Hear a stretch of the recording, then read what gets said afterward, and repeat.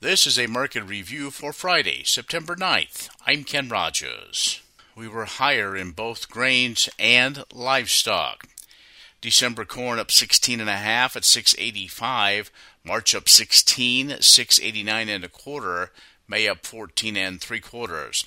November soybeans up 26 and a quarter, 14.12 and a quarter. January up 26 and a quarter, 14.17 and a half. March up 25 and a half, 14.20 and a quarter.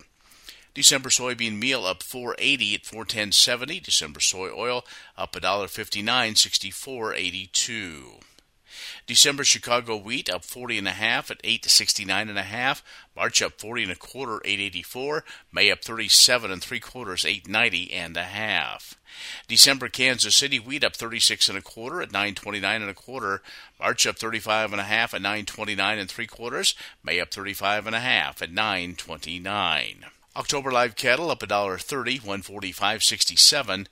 December up $1.32, 150.97. February up $1.07 at 155.35. September feeder cattle up 67 at 183. October up $1.17, 185.57. November up $1.07, 186.82. October lean hogs up $1.05, 93.17. December up 45 at 83.12.